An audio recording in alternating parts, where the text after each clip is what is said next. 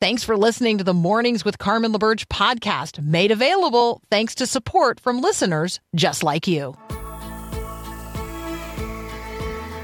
Inspiring you to bring God back into the conversation of the day. This is Mornings with Carmen LaBerge on Faith Radio. If we're gonna fly, we fly like eagles, arms out wide. If we're gonna fear, we fear no evil. We will rise. By your power we will go. By your spirit we are bold. If we're gonna stand, we stand as giants. If we're gonna walk, we walk as lions. Well, good Friday morning. I'm Paul, filling in one more time for Carmen as she's on vacation. This is Mornings with Carmen. Carmen will be back in on Monday as we're getting ready for the weekend.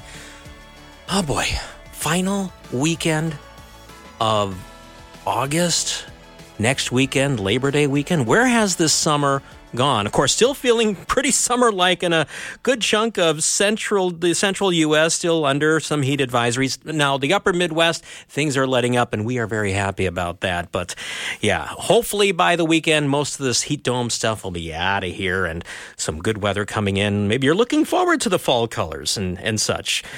I am and I'm not just quite yet. Hey, our Growing Your Faith verse of the day is Proverbs 23, 17 and 18. Maybe you just heard it on our stations just a few moments ago. It's, do not envy sinners, but always continue to fear the Lord. You will be rewarded for this. Your hope will not be disappointed. Now, it's interesting. I was filling in for Carmen back on Monday, the 24th of July, and that was the verse, our Growing Your Faith verse that day.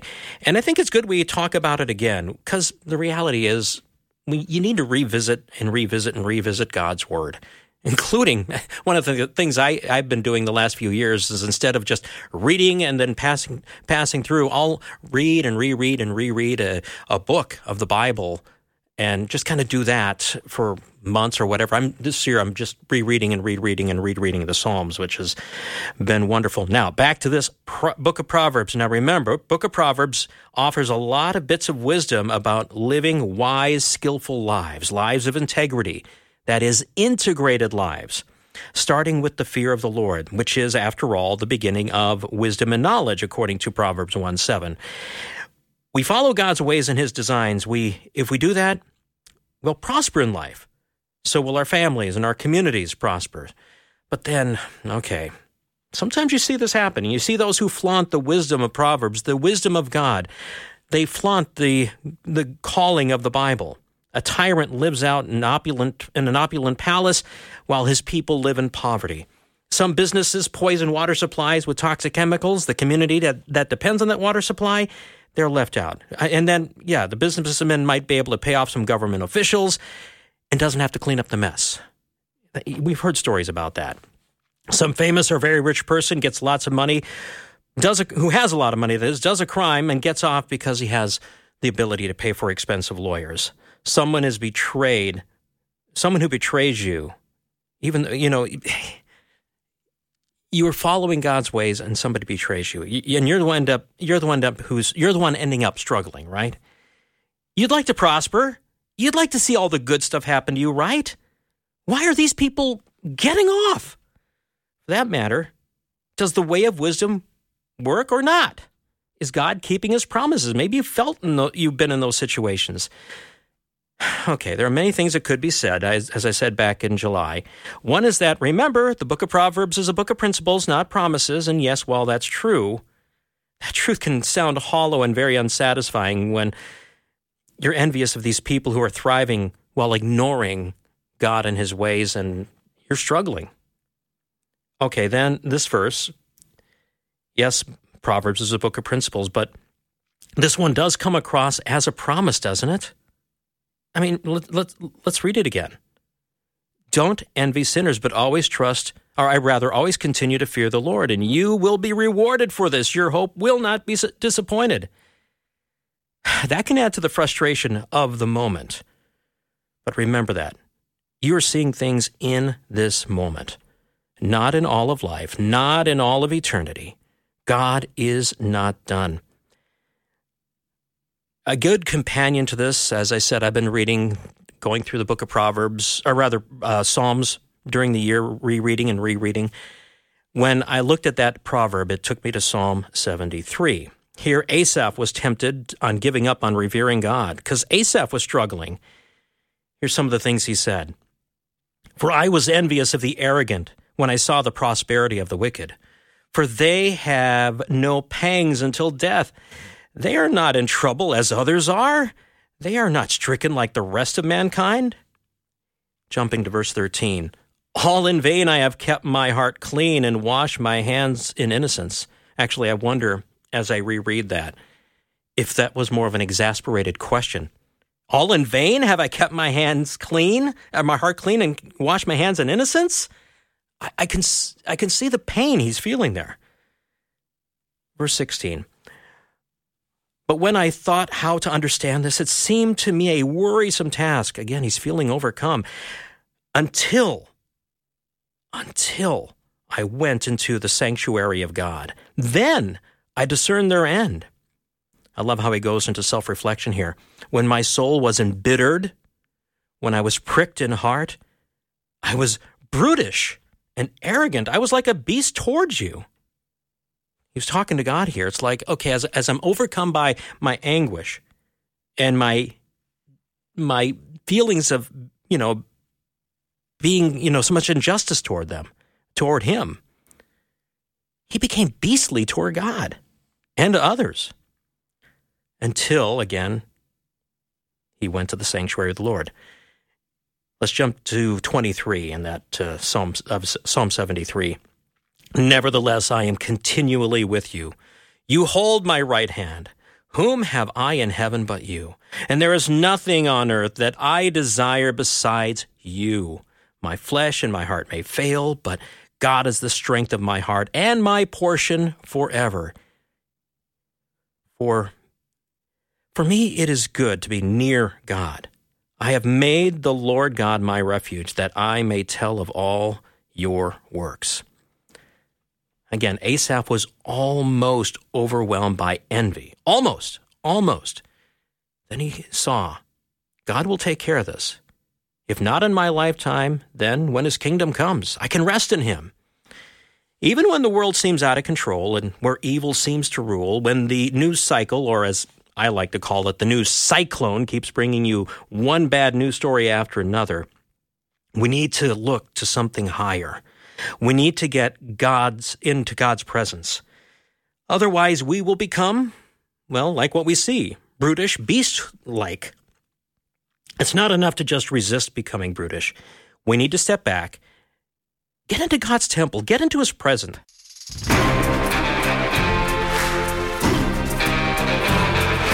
So you want to know how the sausage is made? I'm Paul, filling in for Carmen on Mornings with Carmen. That's kind of the line I give people when they ask, well, how do you help Carmen put the show together every day? Because I'm the producer, and I say, do you really want to know how the sausage is made? Because it can be kind of interesting how things come about. Because, again, we're trying to apply the mind of Christ to the matters of the day, which means, we have to look at what's happening. But then, again, we have to step back and get that bigger view, and that's something that... it's something that Thann Bennett is bringing to Faith Radio. Recently just added on the weekends. If you listen like Saturday afternoon at 4 p.m. Central Time, you can listen to The Equipped with Thann Bennett, who joins me right now. Thann, thanks for getting up early. Of course, I heard you're busy on your hobby farm anyway. Yeah, I have the advantage of being an hour ahead of you, Paul. So this is true. It is a great pleasure to be with you. There's just... no better way to start a day than reflecting on the goodness of God. And I thank you for that opening too, living by the principles of God, but trusting in the timing of those promises. Mm-hmm. It's just a beautiful reminder. Thank you for that. Yeah, not being overcome by the stress and anguish and the of the world is so important.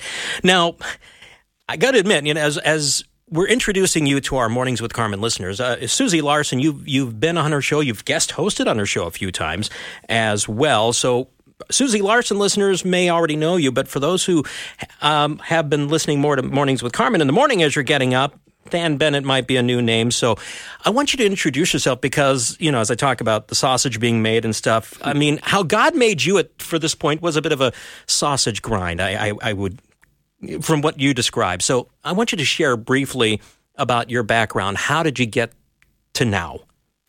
Yeah, sure. Susie's my buddy, and her listeners have heard this story a few times. But honestly, Paul, sausage making is probably a good way to describe it. I spent 22 years immersed in Capitol Hill, working in the Capitol, working in the U.S. House of Representatives, and then the last 16 of those years was spent leading the Washington office, the legislative office, the government affairs office of the American Center for Law and Justice. And I would just tell you, Paul, it was a wonderful privilege. It afforded me a lot of experience in the halls of Congress and even the White House, the United Nations General Assembly, and then some of the international chambers as well.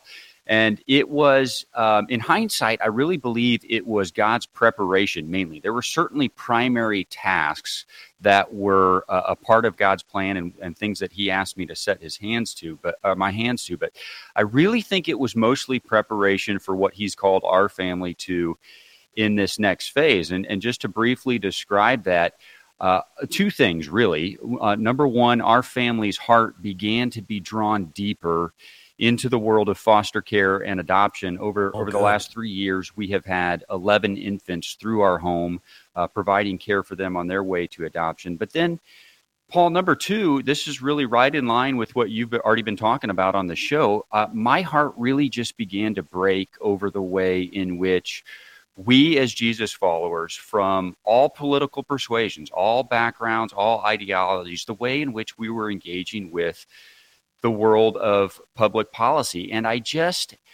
Paul, I sensed that our faith was being viewed through a political lens rather than the other way around, right? Yeah. And I just believe so very strongly that God's precious word showed us a better way. And so to pull all those strings together, at the end of last year, I stepped away primarily to follow God's call into two main endeavors, one in each of those service areas that I talked about. And be happy to describe either one of those for you as we go along. But it has been life-changing, Paul, to watch him begin to move in both of those areas. But I would say this, it has been life-changing to watch him move first in my heart and draw my heart closer to alignment with his plan for it in both of these areas. Okay, let's talk about those two service areas as we after we get back from a break here, because I want to hear about how God has been leading you in this area. And then we're also going to talk about your newsletter as well as the Equip podcast and show and how you put it together, because there's a certain, I don't want to call it a formula, but you have a way of doing it, the way you started and end it, to, again, keep people's eyes focused in the right place. So, again, we're talking with Thann Bennett, who is heard weekends here on Faith Radio Now. His show and the podcast called The Equip. By the way, you can listen to the previous podcast by going to myfaithradio.com, or we're actually on, a lot of the other podcast platforms. But again, you can find it at myfaithradio.com. More with Thann as we continue here on Faith Radio. So glad you are listening to Mornings with Carmen. This is Bill Arnold. I would love for you to check out my podcast in the afternoons. It's called Afternoons with Bill Arnold. Spent the entire marketing budget coming up with that name. But we do scripture engagement and have lots of fun. Make sure you can check it out at myfaithradio.com. Well, again, this is Mornings with Carmen. I'm the producer, Paul, filling in for Carmen this week. She'll be back on Monday. Okay, I will let you in on a little bit of the sausage that comes in as I help create the show with Carmen that you hear every weekday morning, where I get a lot of pitches, basically publicists sending me stuff. And, some of it I do want to go on because it's really good stuff, but some of it I know is just people who are trying to push buttons. And if you get them on the air, they have their set things they're going to say because they're just trying to push buttons. They're trying to create a lot of heat and a little light. And what Carmen and I want to do is help bring the light of God into the various situations. Again, helping us apply the mind of Christ to the matters of the day. And that's something similar to what Thann is doing on the weekends now with his program called The Equipped, which you can hear on Faith Radio. Thann Bennett is joining me now. And Thann, as we're talking about where God led you when you were working for a major policy organization and then moving you out of that, and he was moving you into two different areas. And I want you to talk about that right now. Yeah, sure, Paul. First, maybe I'll mention what we call a fearless life. It's a nonprofit that we've started, but let me give you a little bit of background. Over the last 11 years, our family's had the privilege of caring for 11 newborns. We discharge them from the hospital when a birth mother has made a plan for adoption, and then we care for them for a month or two until they get placed in a forever family. And Paul, it has given us proximity to a world that the Bible clearly mandates and invites us in to serve, and that is the world of orphan care. And Paul, there are more than 400,000 foster children in America, but about 120,000 of them have had all rights to their biological family revoked. And so for them, there is really two paths forward. Either they find an adoptive family or they age out of the foster system at some point and become some form of homeless. And so God has asked us to step into the void and try to build a structure where we can invite families to step forward and provide a forever home for these children, and then invite those in the rest of the Jesus community to support those families. And so we've done so. I'll just give you a quick praise report, Paul. This week, yes, please. Our organization, A Fearless Life, was able to fully fund our second, third, and fourth adoptive families. And so 4 children, 4 families, forever changed as a result of this work. And it's something we're excited to invite people into. You know, just the thought came to me because, oftentimes you get caught up in these large policy groups or whatever, and they don't think small like that. And oftentimes you kind of get this idea. It's like when a bunch of fish get washed up onto the shore, and there's a guy, he sees them flipping, and he starts flinging one after the other back in the water to save them. And somebody might yell from the shore, "Hey, you're not doing enough. Look at all the other fish. What you're doing doesn't really matter." And the person just grabs another fish and flings it in. Mattered for that one. Flings another. Mattered for that. You're taking care of one by one. Because these kids are made in God's image, I don't know. I thank you. Thank you for what you're doing, because you're caring for people, real people. Could I add one thought to that, Paul? The thing that God has asked us to do is the thing that He has put in our hands, and it usually is sized with our life, sized with our capacity, right? The overwhelming numbers that I just gave, that's likely not yours or mine to solve, but the one child that He's placed in our path, that very well may be what He has asked us to do. And I just think that collectively, arm in arm together as Jesus followers engage in this space, we're going to look back decades from now, and there is no longer going to be a waiting list of children for families. Paul, there is going to be a waiting list of Jesus followers and families who are ready and waiting for a child in need. That waiting list is going to flip on its head, and it's going to happen just like you said. It's going to happen one faithful Jesus follower after another stepping forward to serve in this area. Okay, again, we're talking with Thann Bennett, the host of The Equipped, which you can hear weekends here on Faith Radio, plus the podcast at myfaithradio.com. All right, so this foster care adoption ministry that you're doing is one. What was the other area God was moving you into? Yeah, the second one is the one that I've really had an opportunity to interface with Faith Radio a lot. Faith Radio has been family for a long time now. You mentioned that I've been a contributor to Susie Larson's show for a number of years. But, as God began to call me to step into this new area of helping Jesus followers interface with the world around them in a gospel-centric way, Paul, he drew me to 2 Timothy 3, and this is a chapter that opens really dark. It says, "But mark this, there will be terrible times in the last days." And, I think a lot of us think that probably describes our current days, right? Possibly. But if you fast forward to the last verse of that chapter, what does it say? You go from terrible times to Paul promising Timothy that the servant of God will be thoroughly equipped for every good work. And so I just began to ask God, how does that happen? How do we go from terrible times to being thoroughly equipped for every good work? And that's what my heart longed for Jesus followers. And so, long story short, it led me to start Every Good Work, which helps Jesus followers in a number of ways. But the flagship way, Paul, is what is called The Equipped. And we gather around a weekly newsletter, and then also the weekly broadcast that airs Saturday afternoons on Faith Radio. And just very simply, there's a little bit more to it than this, but very simply, we look at current events. But Paul, we don't do it just to consume them. Right. We do it in order to try to cultivate our life of service, and we do it by starting with truth, then looking at some current events and how we can serve in them, and then we always close with a reflection on something that is beautiful in the world, so that as we go back out into the world, that's the posture we carry with us. Okay, now I want you to back up. We have like a minute here. I want you to talk about starting with the truth. And I've listened to the podcast and I've read the newsletter, and it's basically something that you think applies to what's coming up here, but you're looking at God's word. You're looking at the truth before you get involved in looking at the other stuff, because sometimes we flip it around, and I love that format. I don't know if you have anything more to add, but I just salute you on that part.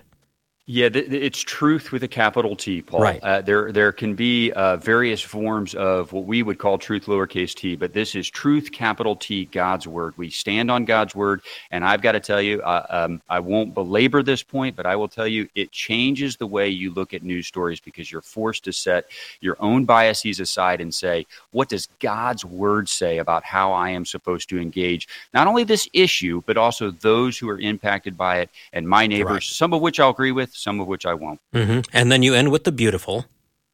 Why? The beautiful, because it is a reminder to posture ourselves reflective of the beauty that God has created through his creation. And, Paul, it softens my heart as I go back out into the world, and I know I'm going to be confronted with things that then actually are counter to God's truth. And if I'm postured in the beauty, if I'm operating out of the beauty of his creation, I know that I will be better and more effectively able to communicate that truth that we started on. And by the way, salute to your wife, Brooke, right, who does a lot of the photos that you've used. She's got an eye for photography. She's good. Yeah, we're in a season where we're looking through the lens of her camera to reflect the beautiful. We do different things in the beautiful, but right now we're looking through the lens of her camera. And I'm married up, Paul, so that's a blessing. Well, if you haven't, by the way, if you haven't seen the pictures of the James Webb photos of the Ring Nebula, you got to get that on there. Those are amazing. I'm making a note right now. I have seen it, but that's a great idea. There you go. Hey, Thann, thank you for joining us this morning. Again, join Thann every weekend here on Faith Radio with the Equipped. Again, Saturday afternoons at 4 Central, if you're listening on your Faith Radio station. Otherwise, find the podcast at myfaithradio.com. Thann, thanks again for joining us. God bless you, Paul. Thanks for having me. You too. This is Faith Radio. Okay, maybe you're getting into this whole AI art thing, because there's some pretty cool pictures and other stuff that's come out.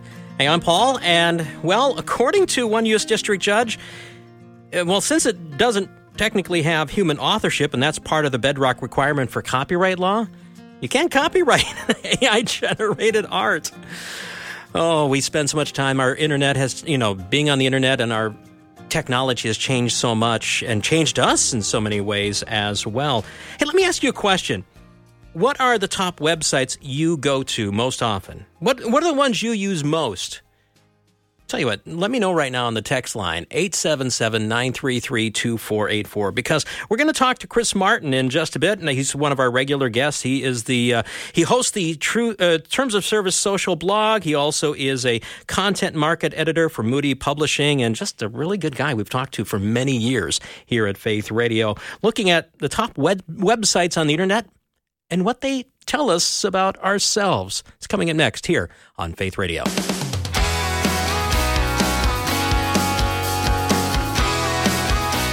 The stuff we create and make, both individually and collectively, says a lot about us. I'm Paul. This is Mornings with Carmen. Carmen will be back in on Monday. Of course, then what we create, especially some of our technology, then turns around and helps recreate us. That's why I asked the question, what are the top websites you visit? And we're asking you to text that in at 877-933-2484. What those are. There's actually been a study recently, or at least a report, about the top 10 websites used on the internet.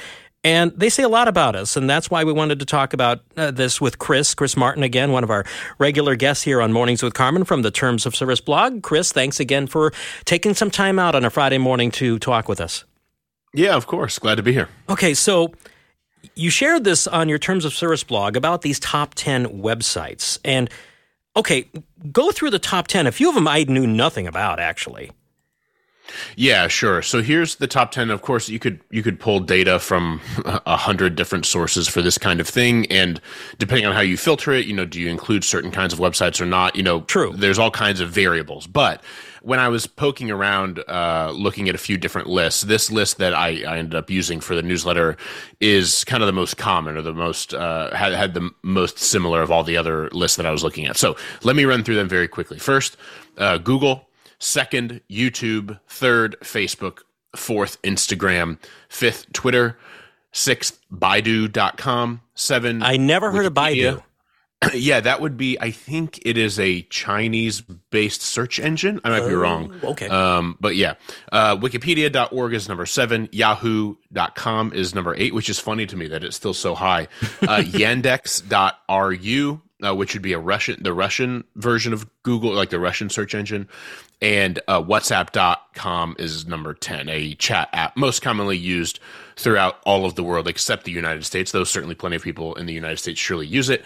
It's most common in Europe and Asia and that sort of thing. So of that list, we have the following. We have 4 social media platforms, 4 search engines, 1 crowdsourced encyclopedia in Wikipedia, and then 1 media site / former search engine in Yahoo. Who really knows what Yahoo is these days, other than a place to do fantasy football and I don't know, I'm sure some people probably still have it as like their homepage or something, but it's so funny to me. It does a decent job of news aggregation.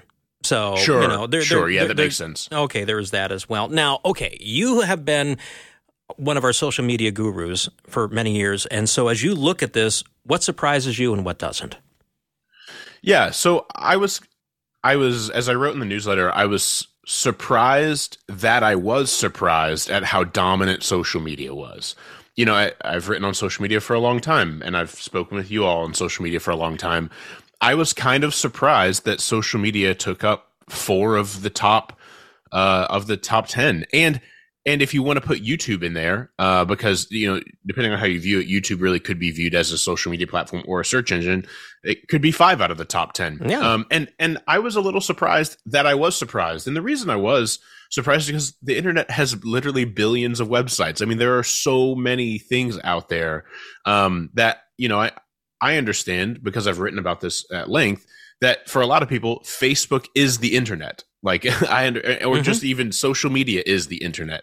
But I was a little surprised that social media was so dominant. I wasn't as surprised that search engines were so dominant, because search engines really are the doorway to the internet for a lot of people. And so the fact that they kind of made up most of the other half, it was not super surprising to me. But that social media was so dominant kind of took me by surprise. And I think what we should kind of, take away from the list is that the internet really is social media in one sense. Like, even search engines are kind of a version of social media if you think about it a certain way. We input our questions into a text box, and a website serves up countless answers to our questions, answers that are made mostly by other people and posted to websites on the internet. And even Wikipedia is sort of social media. Like, anybody can sign up to be an editor on Wikipedia, and we are engaging with other people as we create and edit and consume content on Wikipedia. But what I thought was really interesting is the things that are missing, on the top 10 list. There's no Amazon on the top 10 list. That freaked me out. I would have expected Amazon in a place like Yahoo, frankly. There's no Netflix or 0 streaming services are on the top 10. There's no eBay, which back, if this list was made in the year 2000, eBay would probably be in the top 10. So I think it's really interesting also to think about not only what does this tell us about the most common ways the internet is used, but also what's missing from the list. Like, what isn't on this list that maybe we would expect to be. And so I think as we think about the internet and as we think about social media, I've always thought they're not quite one and the same, but kind of close. And I think we should all kind of think that way, that a lot of times when we talk about the internet, what we're really talking about is social media and vice versa. Okay, I got to admit, though, when it comes to, for example, the search engines, the reason probably Amazon isn't there is if I want to go to Amazon, all I have to do is type what I'm searching for in Google, and usually the first link is going to be Amazon. Yeah, there is that issue. But again, you point out, though, this whole social media aspect, which, again, as we look at the world right now, this hunger for connection is so huge. Yeah. We go on the internet to connect with other people more than we go on the internet to shop, more than we go on the internet to watch TV shows. We go on the internet to connect with other people. And I think like that means a lot. And I think it shows at the core what the internet, I think at its core, the internet is a social tool. It's a research tool. It's all kinds of things. But I think when we look at these and you know, if we came back a year from now and looked at the top 10 list again, I imagine it wouldn't change a whole lot. And I think a lot of that is due to the fact that the core of the internet is social media. And at our core, what we want to do is we want to connect with other people. Now, obviously, there's all kinds of conversations to be had about whether or not the internet is the best place to be connecting with other people. And I've spilled a lot of virtual ink over those considerations. But I do think that regardless of whether or not it's the right or best way to connect with other people, it's happening. And it's happening at a scale that we're never going to stop. So we might just want to learn how to best live among these technologies and how they're shaping us. As you're talking about that, I'm thinking back now. This past Friday, my family buried my brother Tom. He died of a heart attack or something like that. And as we're getting together, you know, all the stuff and making sure people know about his passing, he left in a, you know, he told one of my nieces, I want you to make sure you contact Yusuf. Yusuf? Who's Yusuf? Oh, he's a friend of mine from Facebook. Yusuf lived, and he came. I had a chance to spend time with Yusuf, you know, picking him up for the airport and driving him back afterwards, and just a really interesting guy. Yusuf lives in Orlando, while my brother lives near the Twin Cities, or lived near the Twin Cities. It's just, all of a sudden, there's this connection, and they connected at a very deep level, even though they never, ever met face-to-face, because people are hungry for that connection. Yeah, exactly. And I've heard a handful of stories like that over the years, and I think that it is very real. We can make very real connections with people on the internet. And I would say, you know, that connection your brother had is I would say probably a little bit of an exception to the rule. However, I think that as we consider how we have real connections with people on the internet, we should ask ourselves how they differ, whether or not they should differ from the kinds of connections we have with people in our everyday lives, and what relationship do the connections we make with people on the internet have to the connections we make with people offline and in our more embodied worlds. You know, how much time do we invest in online relationships versus offline relationships? And these are all considerations that I think, you know, for a long time, Christians especially kind of said, well, this is just a fad. I think it's going to go away. Let's not really deal with it. And I think if this list of top websites tell us anything, it's that this stuff isn't going away. And we should probably learn how to kind of live among it for good or for ill, how to best live among these technologies and these platforms so that we can maintain the richness of embodied relationships while, you know, making allowances for or adapting to primarily online relationships. And I think that's where we want to go next in our conversation. So let's look at that, how we can, as churches and as individuals, best use the internet, social media and such. Because, yeah, as we're going to reflect on an article of a friend of yours, social media is a spiritual distortion zone. How do we make it less distorted? So we're going to continue this conversation in just a moment. Mornings with Carmen here on Faith Radio. Chris Martin, my guest at this time. Thanks for listening to the podcast of Mornings with Carmen. As you know, this is a rebroadcast of the live radio show carried on the Faith Radio Network. There's a lot going on at Faith Radio, tons of free resources just waiting for you and for you to share with others at myfaithradio.com. How does that all happen? Well, it happens through listener support. So Faith Radio, Mornings with Carmen, all available because of listener support from listeners, well, just like you. If you're a supporter, thank you so very much. If you'd like to become a supporter today, just visit myfaithradio.com. And again, thanks for being a part of what we do every day at Mornings with Carmen.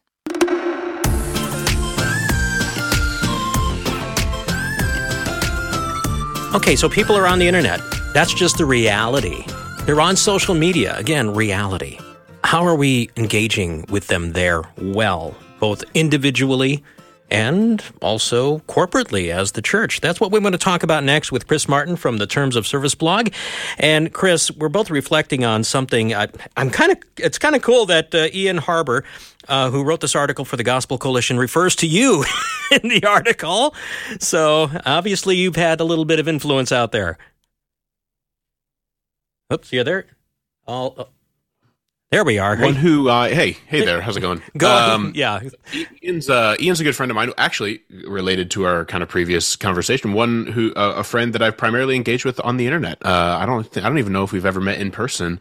We've had Zoom calls and phone calls and that kind of thing. So a little bit more of a maybe incarnational presence than just tweeting back and forth at each other. But yeah, Ian and I have engaged a lot about these issues over the years, and he's doing a lot of good work on kind of faith deconstruction and wrestling with doubt and things like that right now. But in this article, on the Gospel Coalition called social media is a spiritual distortion zone. He cites me and plenty of others who have kind of, made the case that social media is not neutral. I think one of the chief misconceptions about social media among Christians in the last decade or so has been that social media is a neutral tool that can be used for good or ill, and just it's because of our sin that it's broken. And I think that's a fundamentally wrong way to view social media, because social media is created by broken people, and therefore brokenness is really just baked into exactly the algorithms and everything else. And so I don't really think we can see it as this sort of neutral force. But he makes a really good point about that, and he goes on to explain how it really is a cognitive and spiritual distortion machine. It warps our views of reality and bends our will away from God. And he makes really good points about that. But I think the best part of the article is toward the end, where he talks about 4 categories of Christian social media users. Yeah, I like this I like this because even though it is a broken world, hey, God uses broken things. He uses us, and we're broken.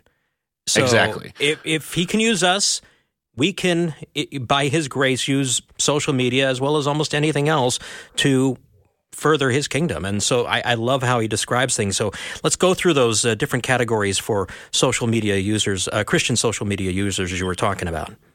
Yeah, I think what he does here is he does a good job of showing, like, you can simultaneously think social media is inherently broken, yet also think it can be used for good. And I think a lot of times, like, especially, whether I've been on here talking about how social media is inherently broken or in my books, people just assume that my view, or even the view of someone like Ian, would be, well, then you should just never use it. Well, no, that doesn't necessarily follow.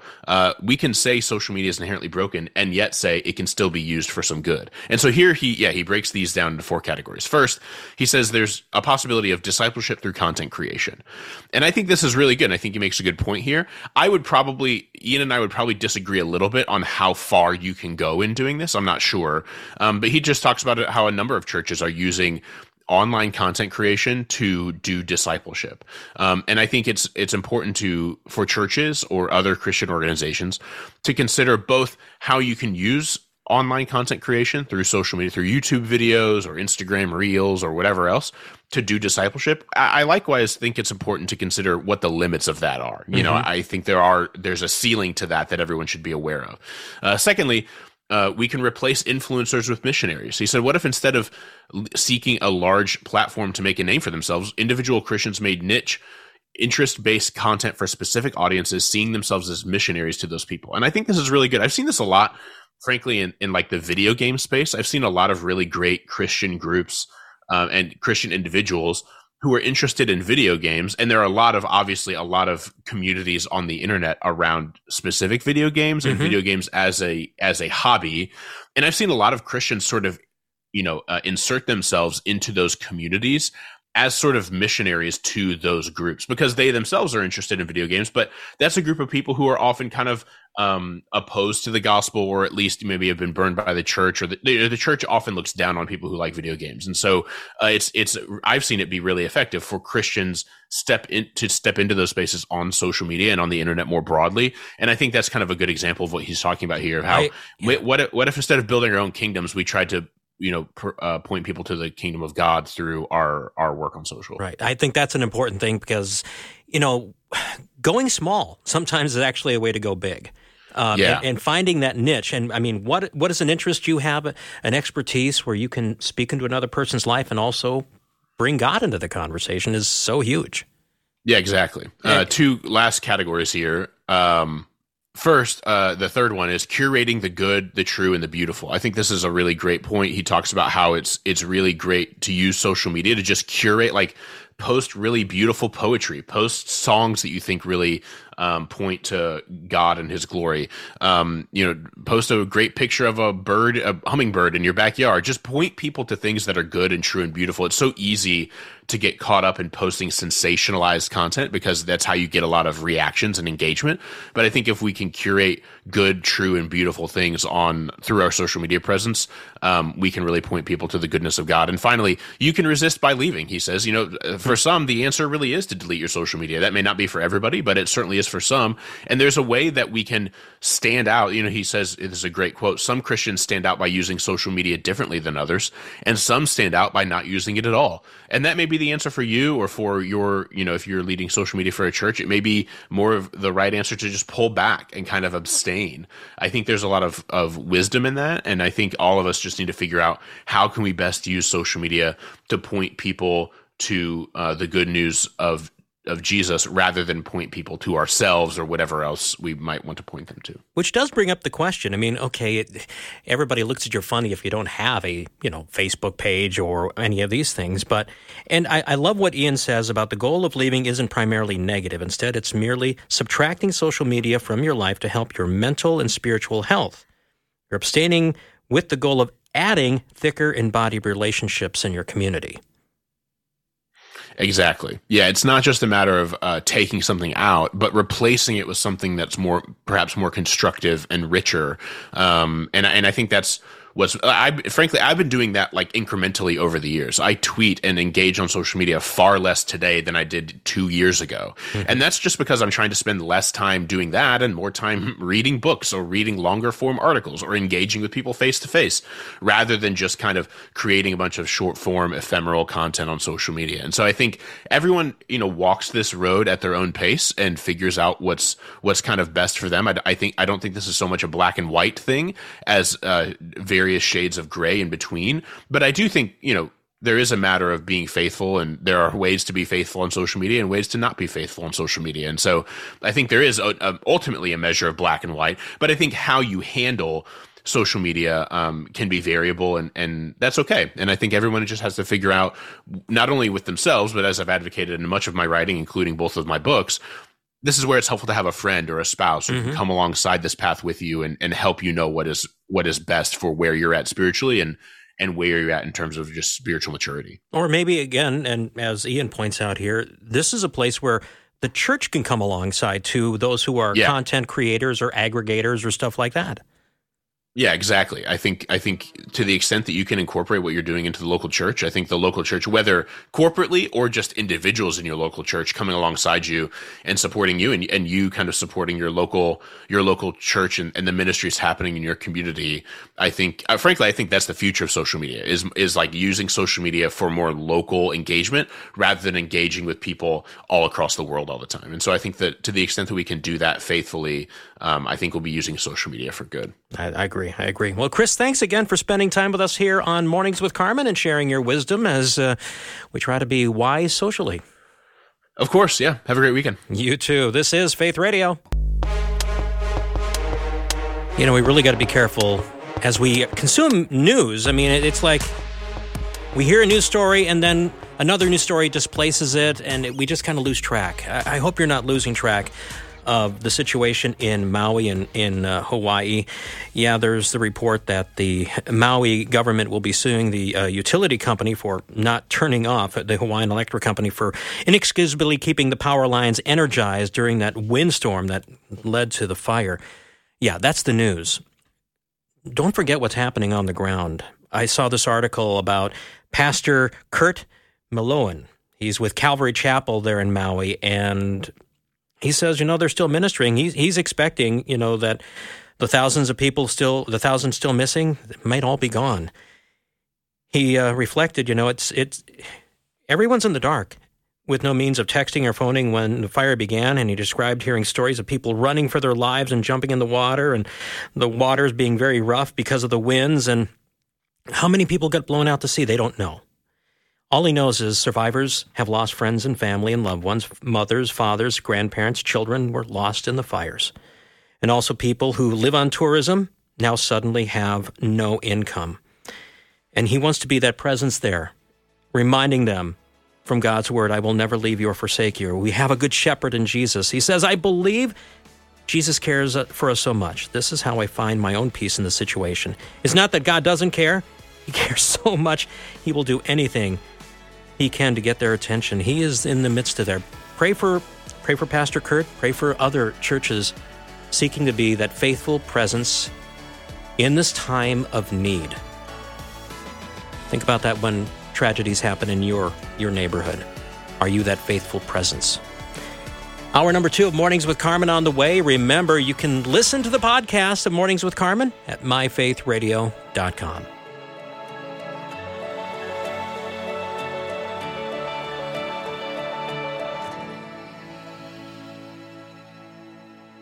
Thanks for listening to Mornings with Carmen LaBerge. Podcasts like this are available because of your support.